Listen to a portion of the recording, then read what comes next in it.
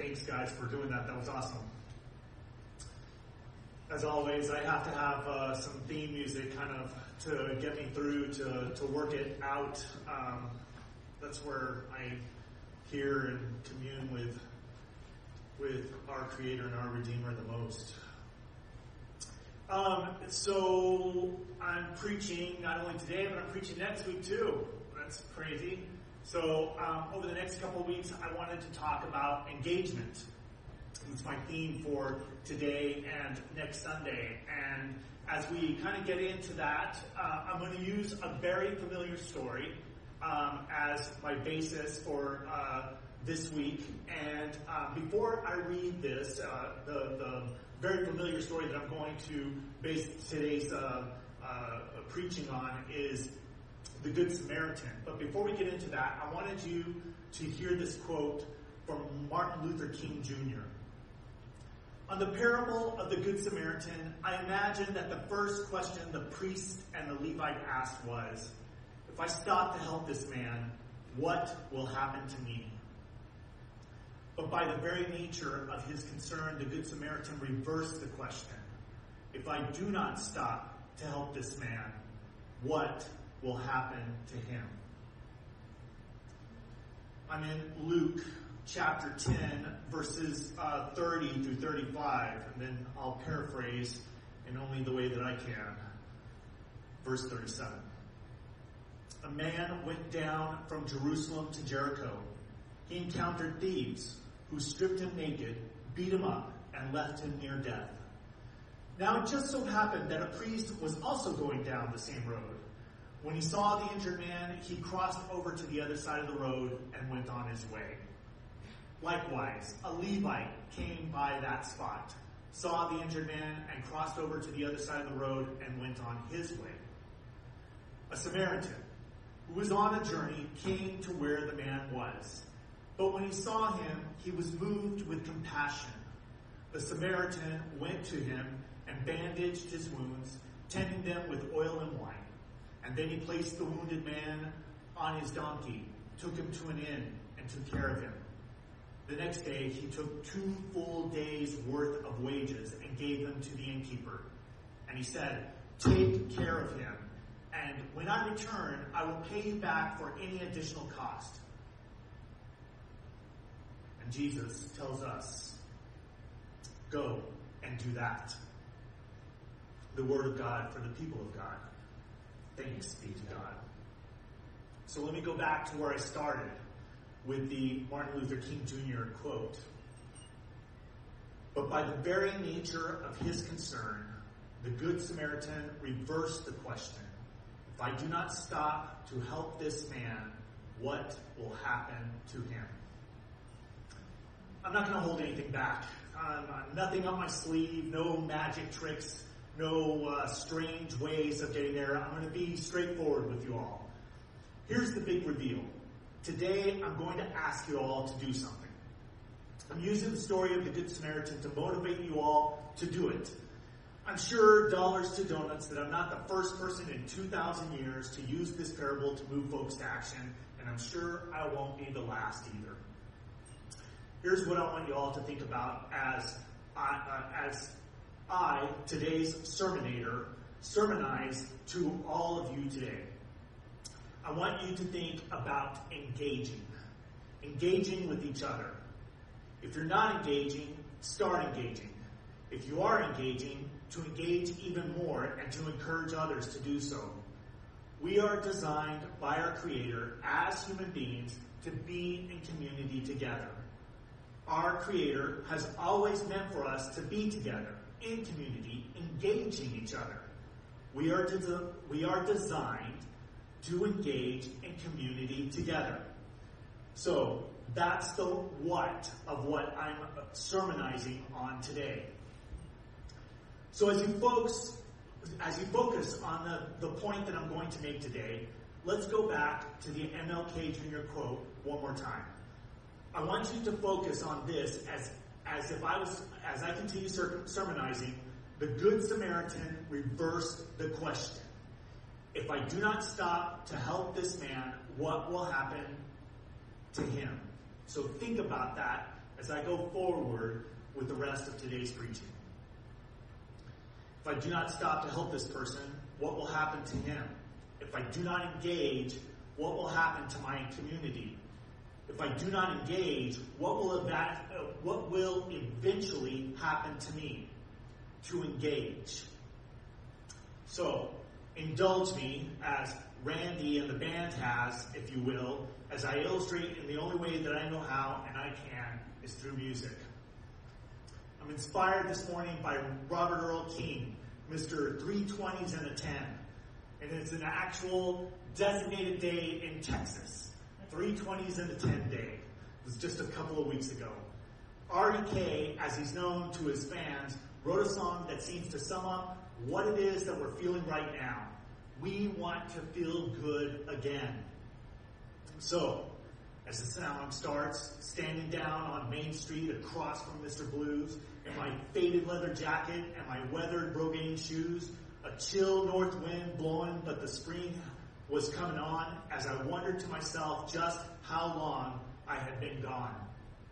Oh, how we longed to be in a place of familiarity and in comfort once again, in our favorite clothes and shoes, across the street from our favorite haunt and or hideout, looking forward for this long, cold, isolated winter to give way to spring and hope. And we wondered just how long it's been.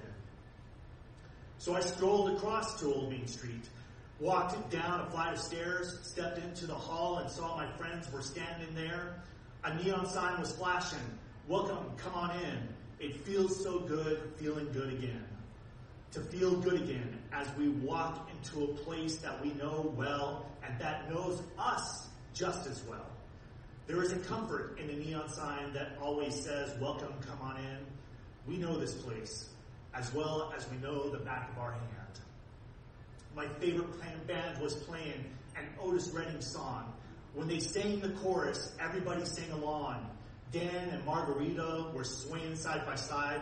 I heard they were divorcing, but I guess they let it slide. And I wish I had some money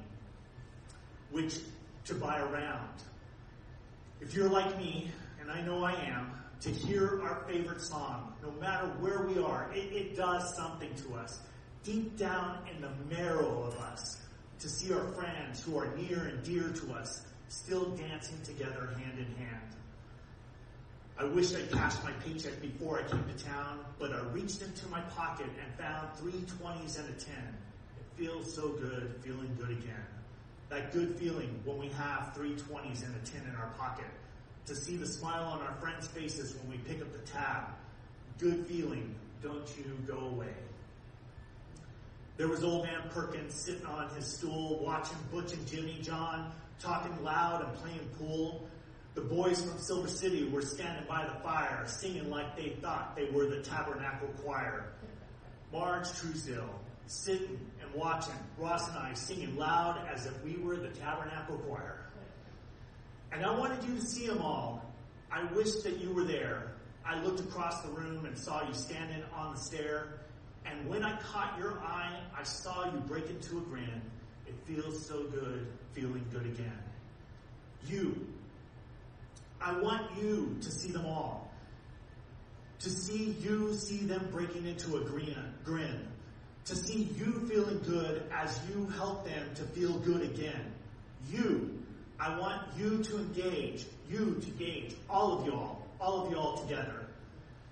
I wanted you to see them all as I wish that you were there.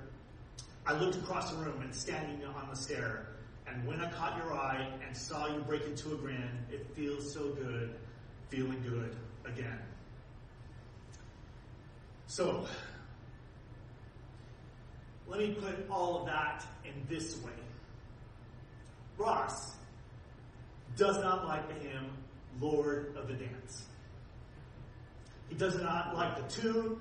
He does not like the words. He just doesn't like it at all. And yet, because he knows that some of you really like that song, he's willing to engage in it. Get me to engage with him and sing as loud as we can, as if we're the boys from Silver City thinking that we are the Tabernacle Choir. He engages. For those of you like this, for those of you who like this song, to help draw you closer to God. He's not concerned about what will happen to him if he sings, but he's concerned about what happens if he doesn't make a joyful noise unto the Lord for you. What will happen to you if he doesn't sing? This is the why we engage. What will happen if we don't engage? So, let me go back to the Martin Luther King Jr. quote again. If I do not stop to engage this person, what will happen to her? If I do not engage, what will happen to my community? If I do not engage, what will happen? So, I have some homework for you all this week. Ponder that. If I do not stop to engage the community that I live in, neighbor in, drive in, shop in, eat in, drink in, serve in, and worship in, what will happen to all of that, to all the people I do with that? A few weeks ago, I think the point that Ross was making in a sermon, one of his points, he kind of glossed through something really kind of quick that hit me really hard and was really profound. There's this idea, and I think that there's a word for it, and I don't know what that word is, but there's this idea that the church goes through a metamorphosis every 500 years. And so for the last few years, we have been at this tipping point, waiting for an event, waiting for a really great sermon, waiting for an inspiration, waiting for something to tip us over into the next 500 years of what the church will look like. Sad to say, I think we are at that tipping point. Or maybe I need to say, glad to say that we are at that tipping point. That this whole pandemic, Fran, like it's just going to push us over the edge.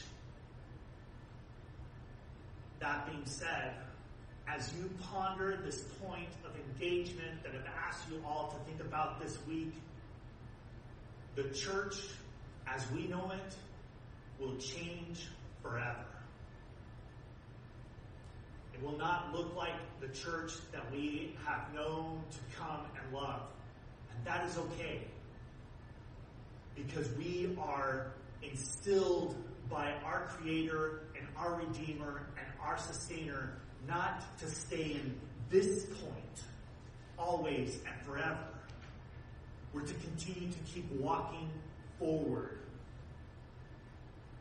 So think about that as we go into this week.